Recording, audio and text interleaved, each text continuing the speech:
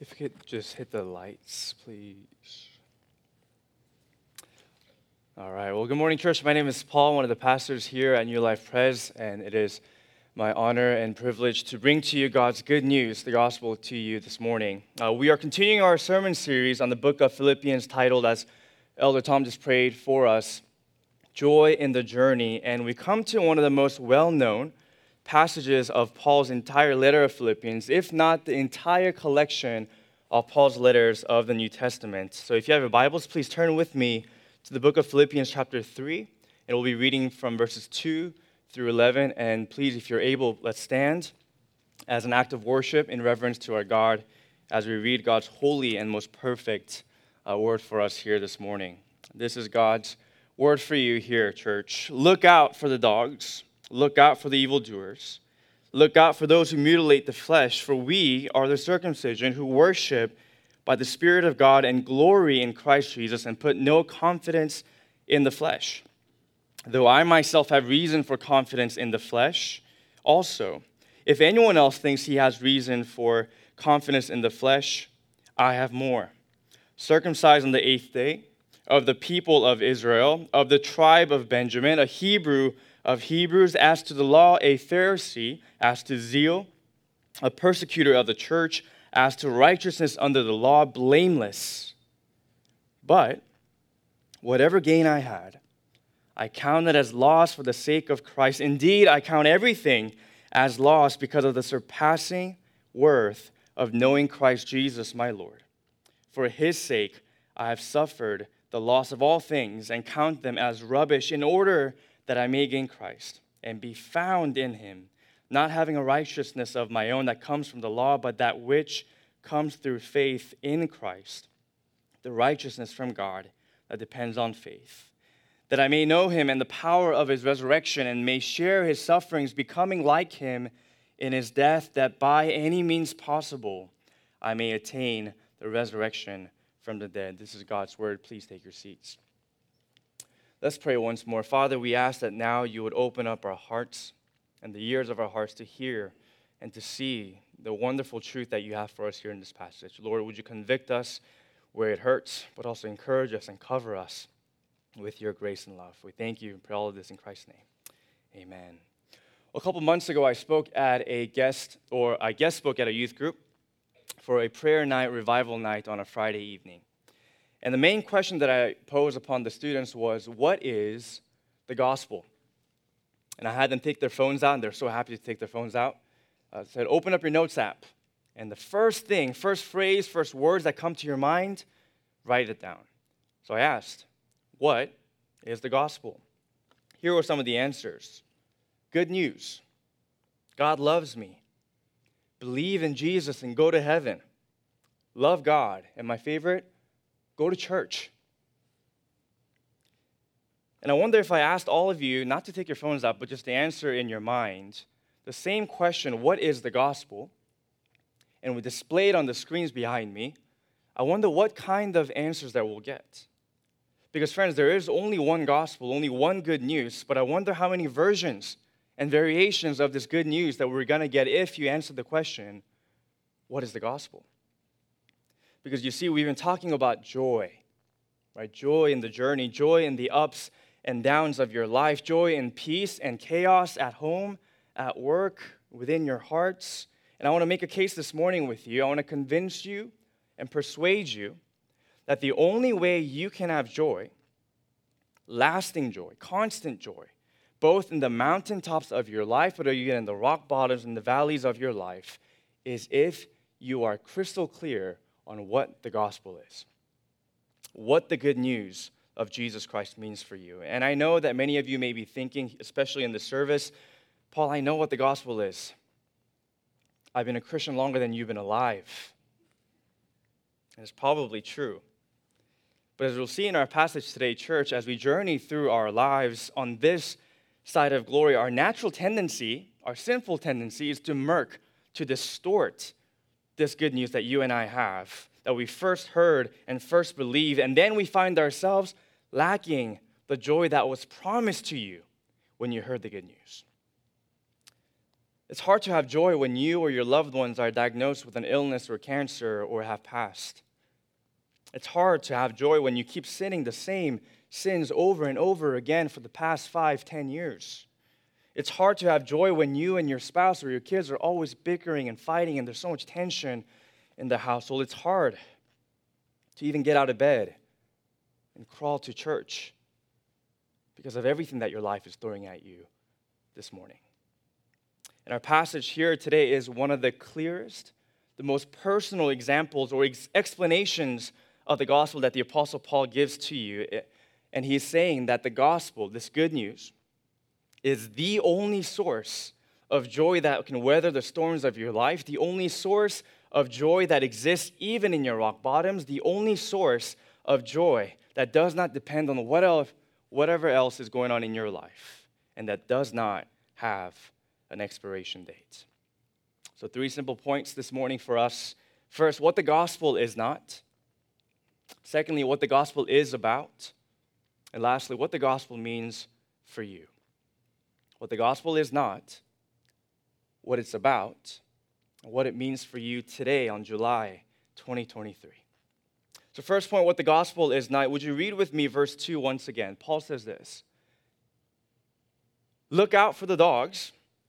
Look out for the evildoers. Look out for those who mutilate the flesh. And last week, if you're with us, Pastor Andrew led us through a difficult passage, but he did more than I could ever imagine. Gospel humility on this example of Timothy and, I can't even say this guy's name, Epaphroditus at the end of chapter 2. And now, after giving these 2 good examples of what gospel looks like, he's giving us an example, a bad example of what it shouldn't look like.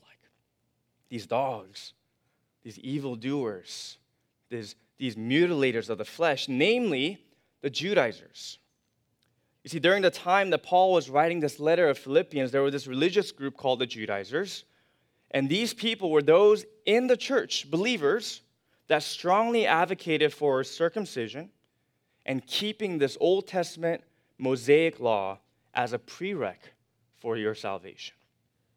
In other words, the gospel that these Judaizers taught was Jesus plus circumcision and works and obedience equals your salvation.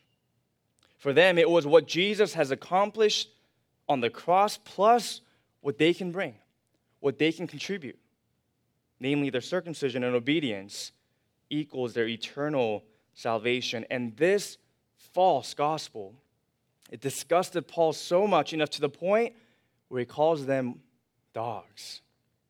And I have 2 dogs, a 7-year-old boxer, Emma, and a 1-year-old golden retriever, Ollie, and they are cute. They sleep in the same room, not on our beds, but on the beds that they have on the floor. And my puppy is so spoiled because of my wife. He gets probiotics every meal. I don't even take those. But they are definitely a joy to be around. They're cute. I'm sure there are a lot of dog lovers and dog owners here in this room today. But back in those days of Paul and the Philippians, dogs weren't pets. They were out on the street, scavenging scraps, trash, leftovers, and even eating dead bodies on the street. And especially in the New Testament, dogs symbolize those who were unworthy to receive anything holy, as Jesus says in Matthew 7. It's nothing like my puppy. And Paul calls these Judaizers also evildoers, which is ironic because these people were claiming that they were doers of the good things, that they were doers of the law. But Paul is saying, no, you are not doers of good, you're evildoers.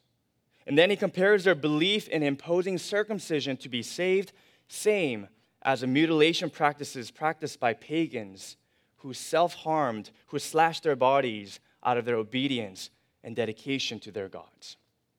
So here Paul is warning the church of Philippi to watch out for these Judaizers who say they believe in Jesus, but they also teach you must be circumcised. You must obey the Mosaic law in order to be saved, to look out for these dogs, for these who mutilate the flesh, for these evildoers who ultimately puts their confidence in the flesh, as it repeats 3 times in our passage this morning.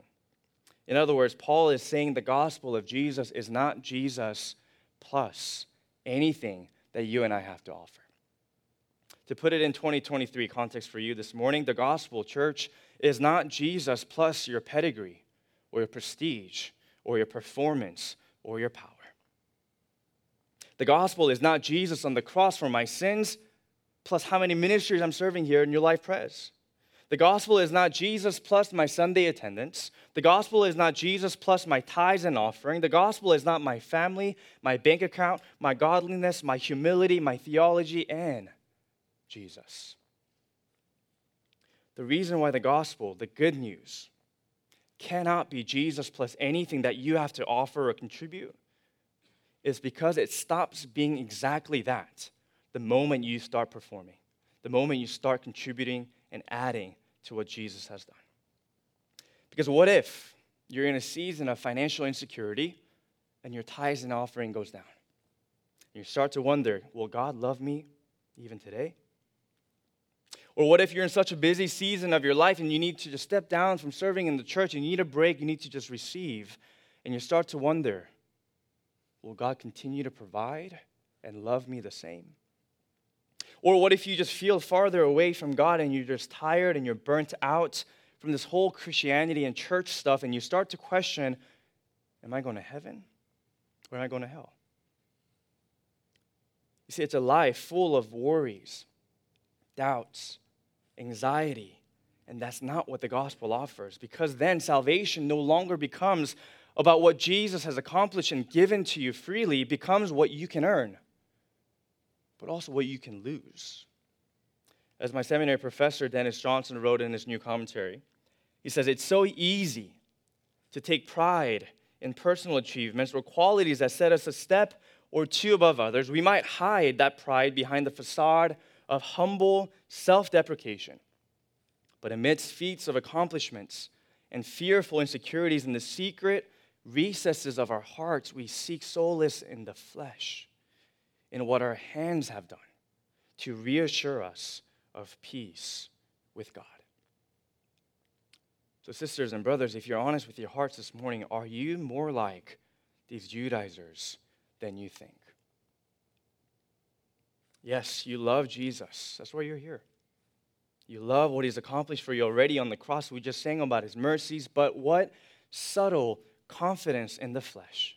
What subtle supplements, what subtle performance and achievements do you try to add on to the gospel to make sure that you're saved, that you're loved, that you're accepted?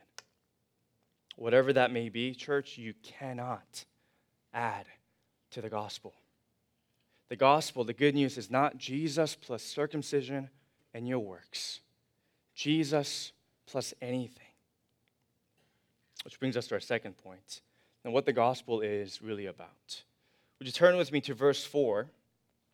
And Paul says this, though I myself have reason for confidence in the flesh also, if anyone else thinks he has reason for confidence in the flesh, I have more. You know, I started my call to the ministry fairly early in my life at 19. So if you take a look at my resume now or my LinkedIn profile, there's absolutely nothing except for New Life and some part-time jobs.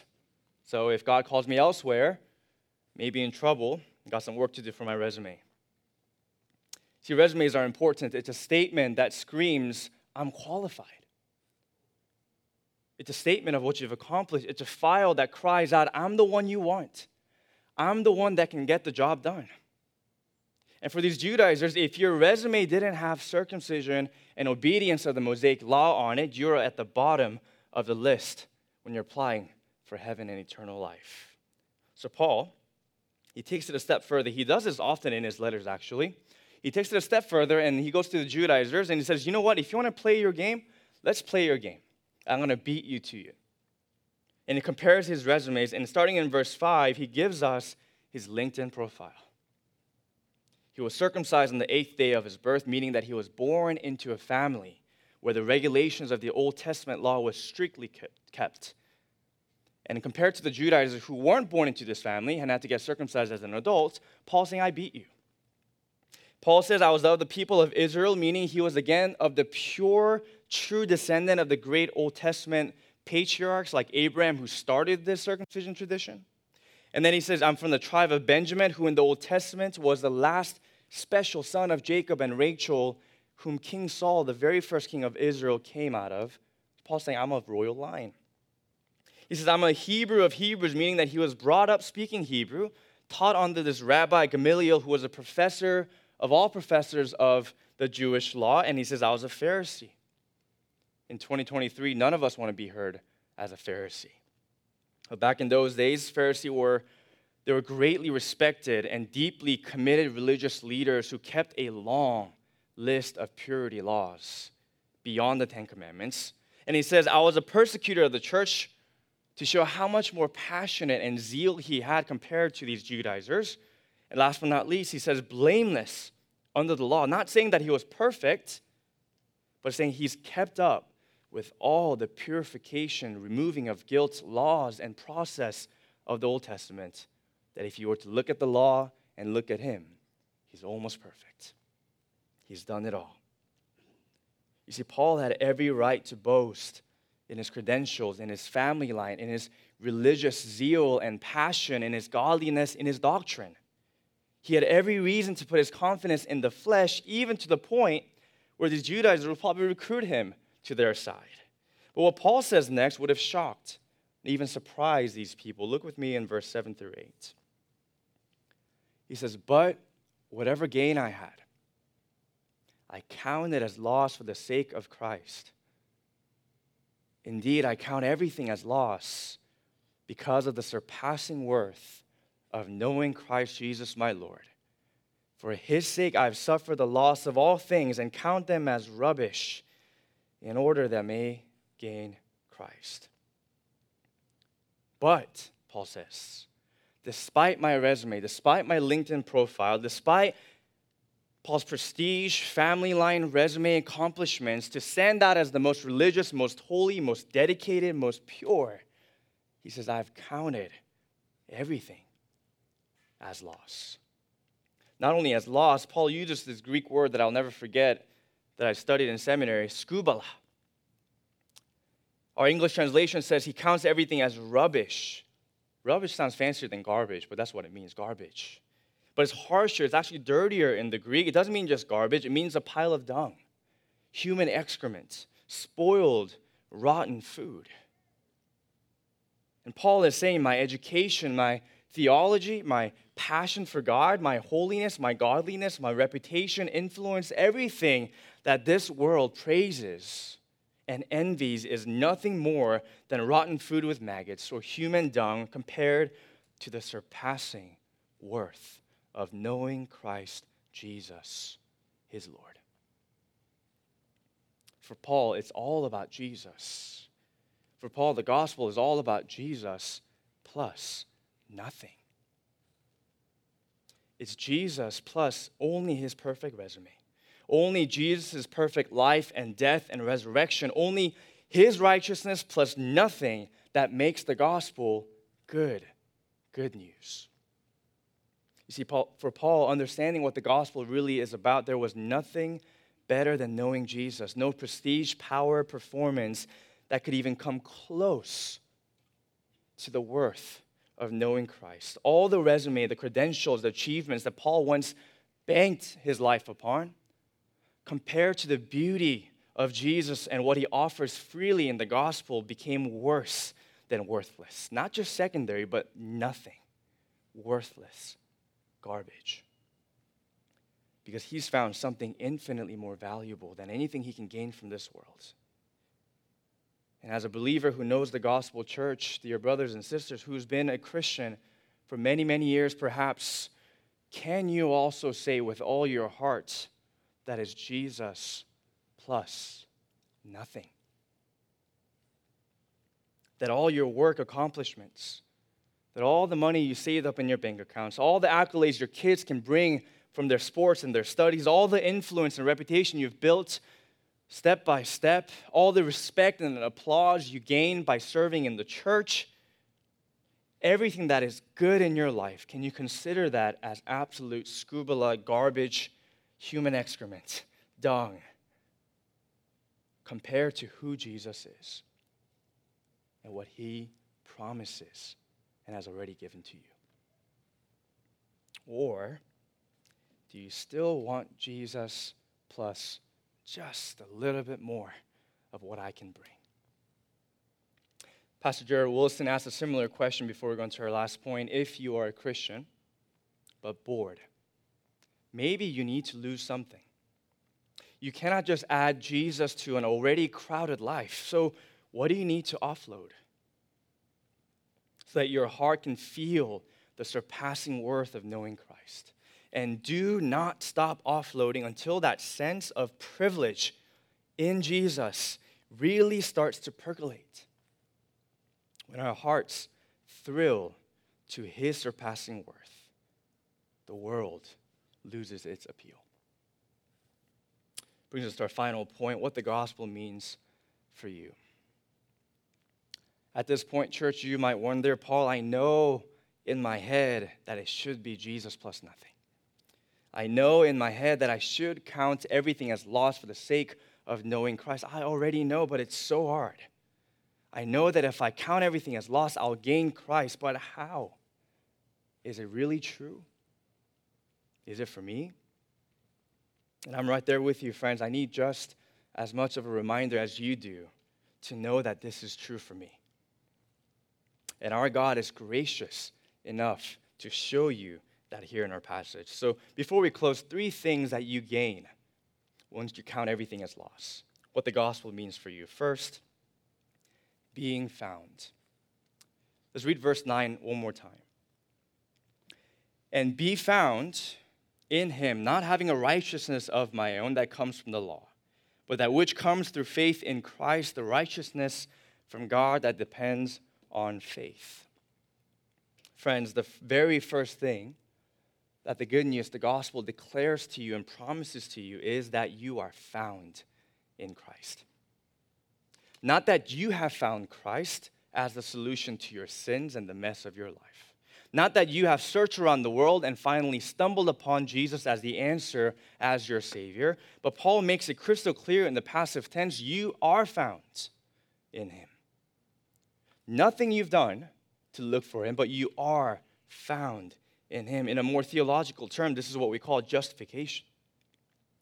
An act of God's free grace where God forgives you of all your sins, accepts you as righteous in his sight, only for his righteousness to be counted as yours by faith alone. In other words, the gospel declares to you this morning that Jesus received the curse, the punishment, the wrath, the condemnation that you deserved, that I deserve because of my sins, and as an exchange, you receive God's complete approval and perfect obedience that Jesus deserved.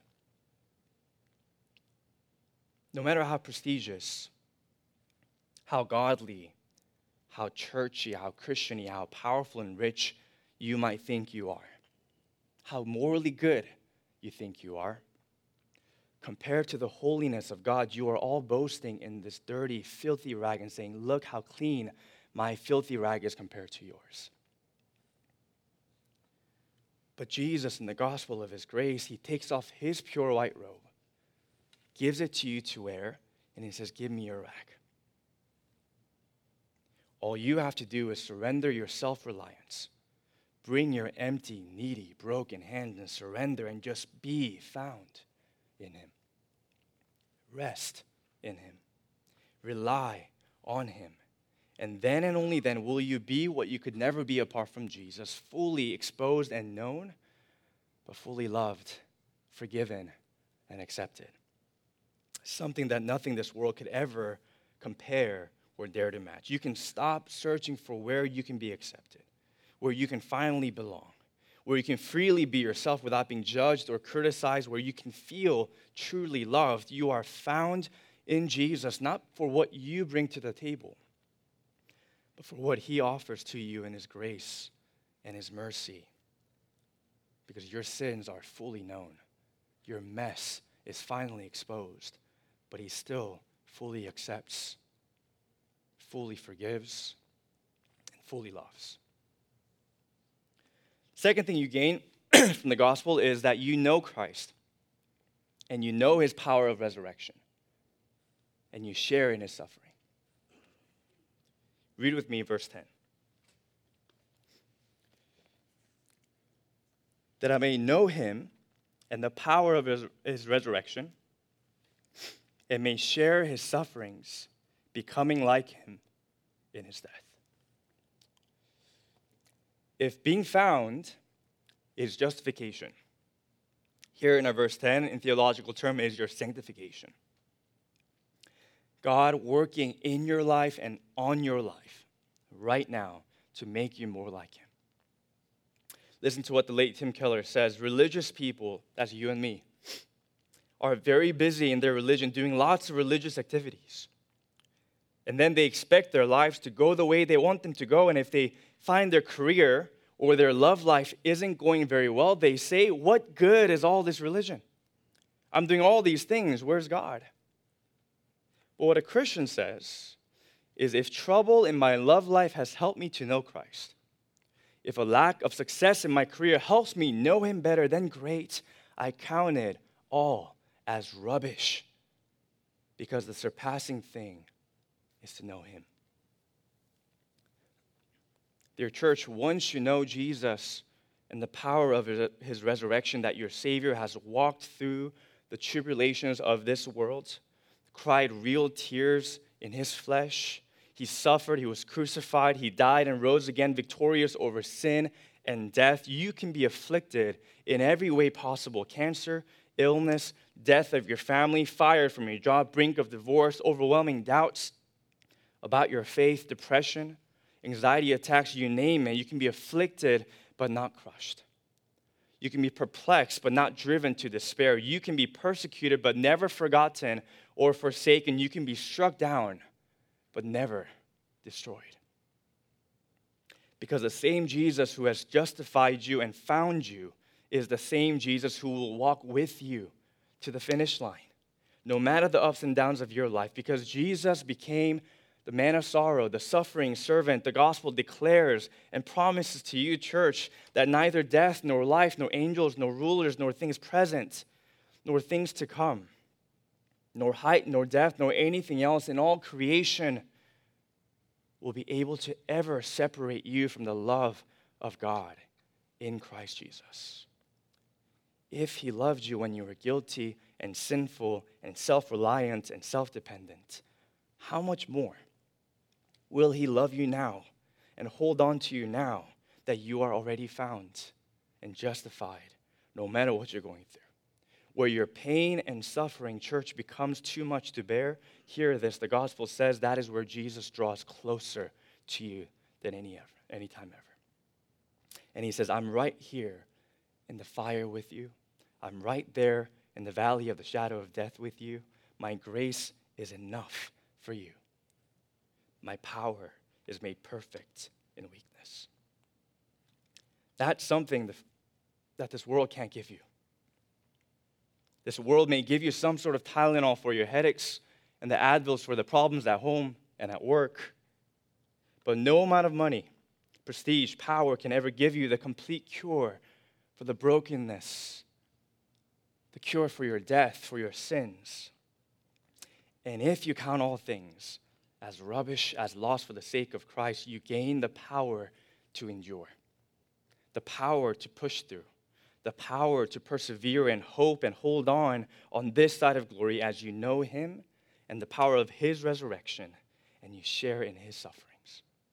As Kent Hughes says, the power of Christ's resurrection first provides the strength and motivation for suffering. And last but not least, you attain the resurrection from the dead. As our verse 11 says, that the last thing you gain, what the gospel means for you, church, when you count all things as lost for the sake of Christ, is you have the same resurrection as Jesus. In other words, glorification, to put in theological terms, friends, the same God who fulfills your deep desire to be belong and have approval, the same God who gives you the deep comfort and peace even in the midst of your suffering, is the same God who gives you the joy of knowing that this suffering life is not your end. And when you and I attain this resurrection from the dead, do you know what that means for you personally today? It means that you and I are going to have perfect rest from all the junk of your life. in this restless life that you and I journey through, looking for joy, once you count everything as lost for the sake of Christ, he promises you that one day, you will one day rest from all your doubts and fears and anxiety that keeps you up at night. One day, you will rest from all the temptations from the enemy, from the world, and from your flesh. One day, you will rest from all abuse, persecution, injustices of this world. One day, from all your conflicts, broken relationships, tensions, divisions right here in the church. You will one day rest from all your sadness and depression and the dark clouds that overwhelm and hover over your heads. You will one day rest from your personal sufferings and pain and grief and burdens that you're carrying now. But more than this perfect rest, you're going to have him. All the rest that is promised to you means nothing if you don't have him. You can count all things as loss on this side of glory because you have everything to gain in the promise that you will be with Jesus closer than you can ever imagine. With the one who found you, with the one who gives you the power of his resurrection to share in his suffering, with the one who perfectly loves you, who loves you 10,000 times more than you could ever perfectly love him, even when you've been living a life to earn his love. He already and is and will love you perfectly. Where he's eagerly waiting to run out and greet you, welcome you, and wipe away all the tears that he stored up for you in heaven. Being with Jesus, in the end, will be worth infinitely more than anything you can ever have or experience in this life. How good is that good news? I want to close with a sermon illustrations that I heard from Pastor Alistair Beck, and it's really shaped and touched me in my heart in ways that I could go on and sharing about. But he's talking about the two thieves on the cross. Remember the two thieves in the Gospel of Luke, and Jesus is in the middle. The thief, they both mocked him, remember? But one of them, he asked, Lord, can I go with you? And he says, today you will be with me in paradise. So Alistair Beck makes this hypothetical story, and he goes, imagine he died on the cross. He goes to the gates of heaven, and there's an angel standing by the gate. And he says, how did you get here? I just saw you mock Jesus. And he goes, I don't know. And the angel asks, were you even a member of your local church? No. Do you know the doctrine of justification? No. How did you get here? I don't know. Well, do you at least tithe every week? No, what's that? Do you serve on the praise team, on the youth ministry, kids ministry? No. So the angel's fed up and he goes, then on what basis are you here? And he says, the man on the middle cross said, I can come. Church, our natural tendency is to reply that same question with the first person pronoun I. I can come because I believed, because I put my faith, because I trusted, because I went to church, because I gave. But the only correct answer is the third person, he. He said, I can come. Because the sinless Savior died, my sinful soul is counted free. Because Jesus, the secret to your joy and the journey called life, friends, is Jesus plus nothing equals everything. So for both the believers and the unbelievers and the skeptics in this room, do you want joy not only in the highs of your life, but even in the lows, even in the rock bottoms? Do you want joy that can't be extinguished even in your sufferings? Do you want joy that can't be robbed by your sin and your doubts? Do you want joy that nothing that you build your life upon, nothing you hold so dearly can ever give you? Take your eyes off of yourself. Take your eyes off of your good works, your good moral standards, your circumstance, your success, and stop believing the false, subtle gospel that you can somehow earn God's love just a little bit more. That you can somehow make God love you a little bit more by what you bring, because that will only lead to your despair, the opposite of joy. And instead, look to Jesus. Fix your eyes upon him as your all, as your best, as your joy, as your righteousness, and you will experience day by day, slowly but surely, how your heart transforms to start counting everything as rubbish, everything as loss, compared to the surpassing worth of knowing Christ Jesus, your Lord and my Lord and our Lord. Let's pray.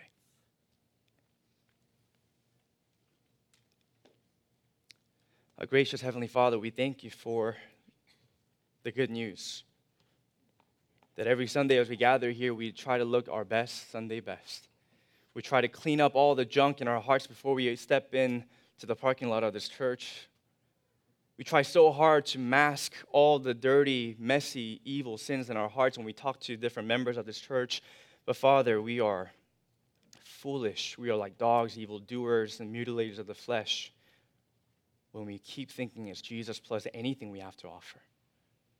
So God, I pray for every single person in this room that you would open up the eyes of our hearts to see your beauty, to gaze upon what you have already promised to us, that we are found in you, that we have your power of resurrection, that we will one day be with you face to face. And may that be enough. May that be enough to count all things as rubbish, everything as loss for the gain that we have in you. So remind us of this and re-remind us of this good news. We thank you for all of this in Christ's name.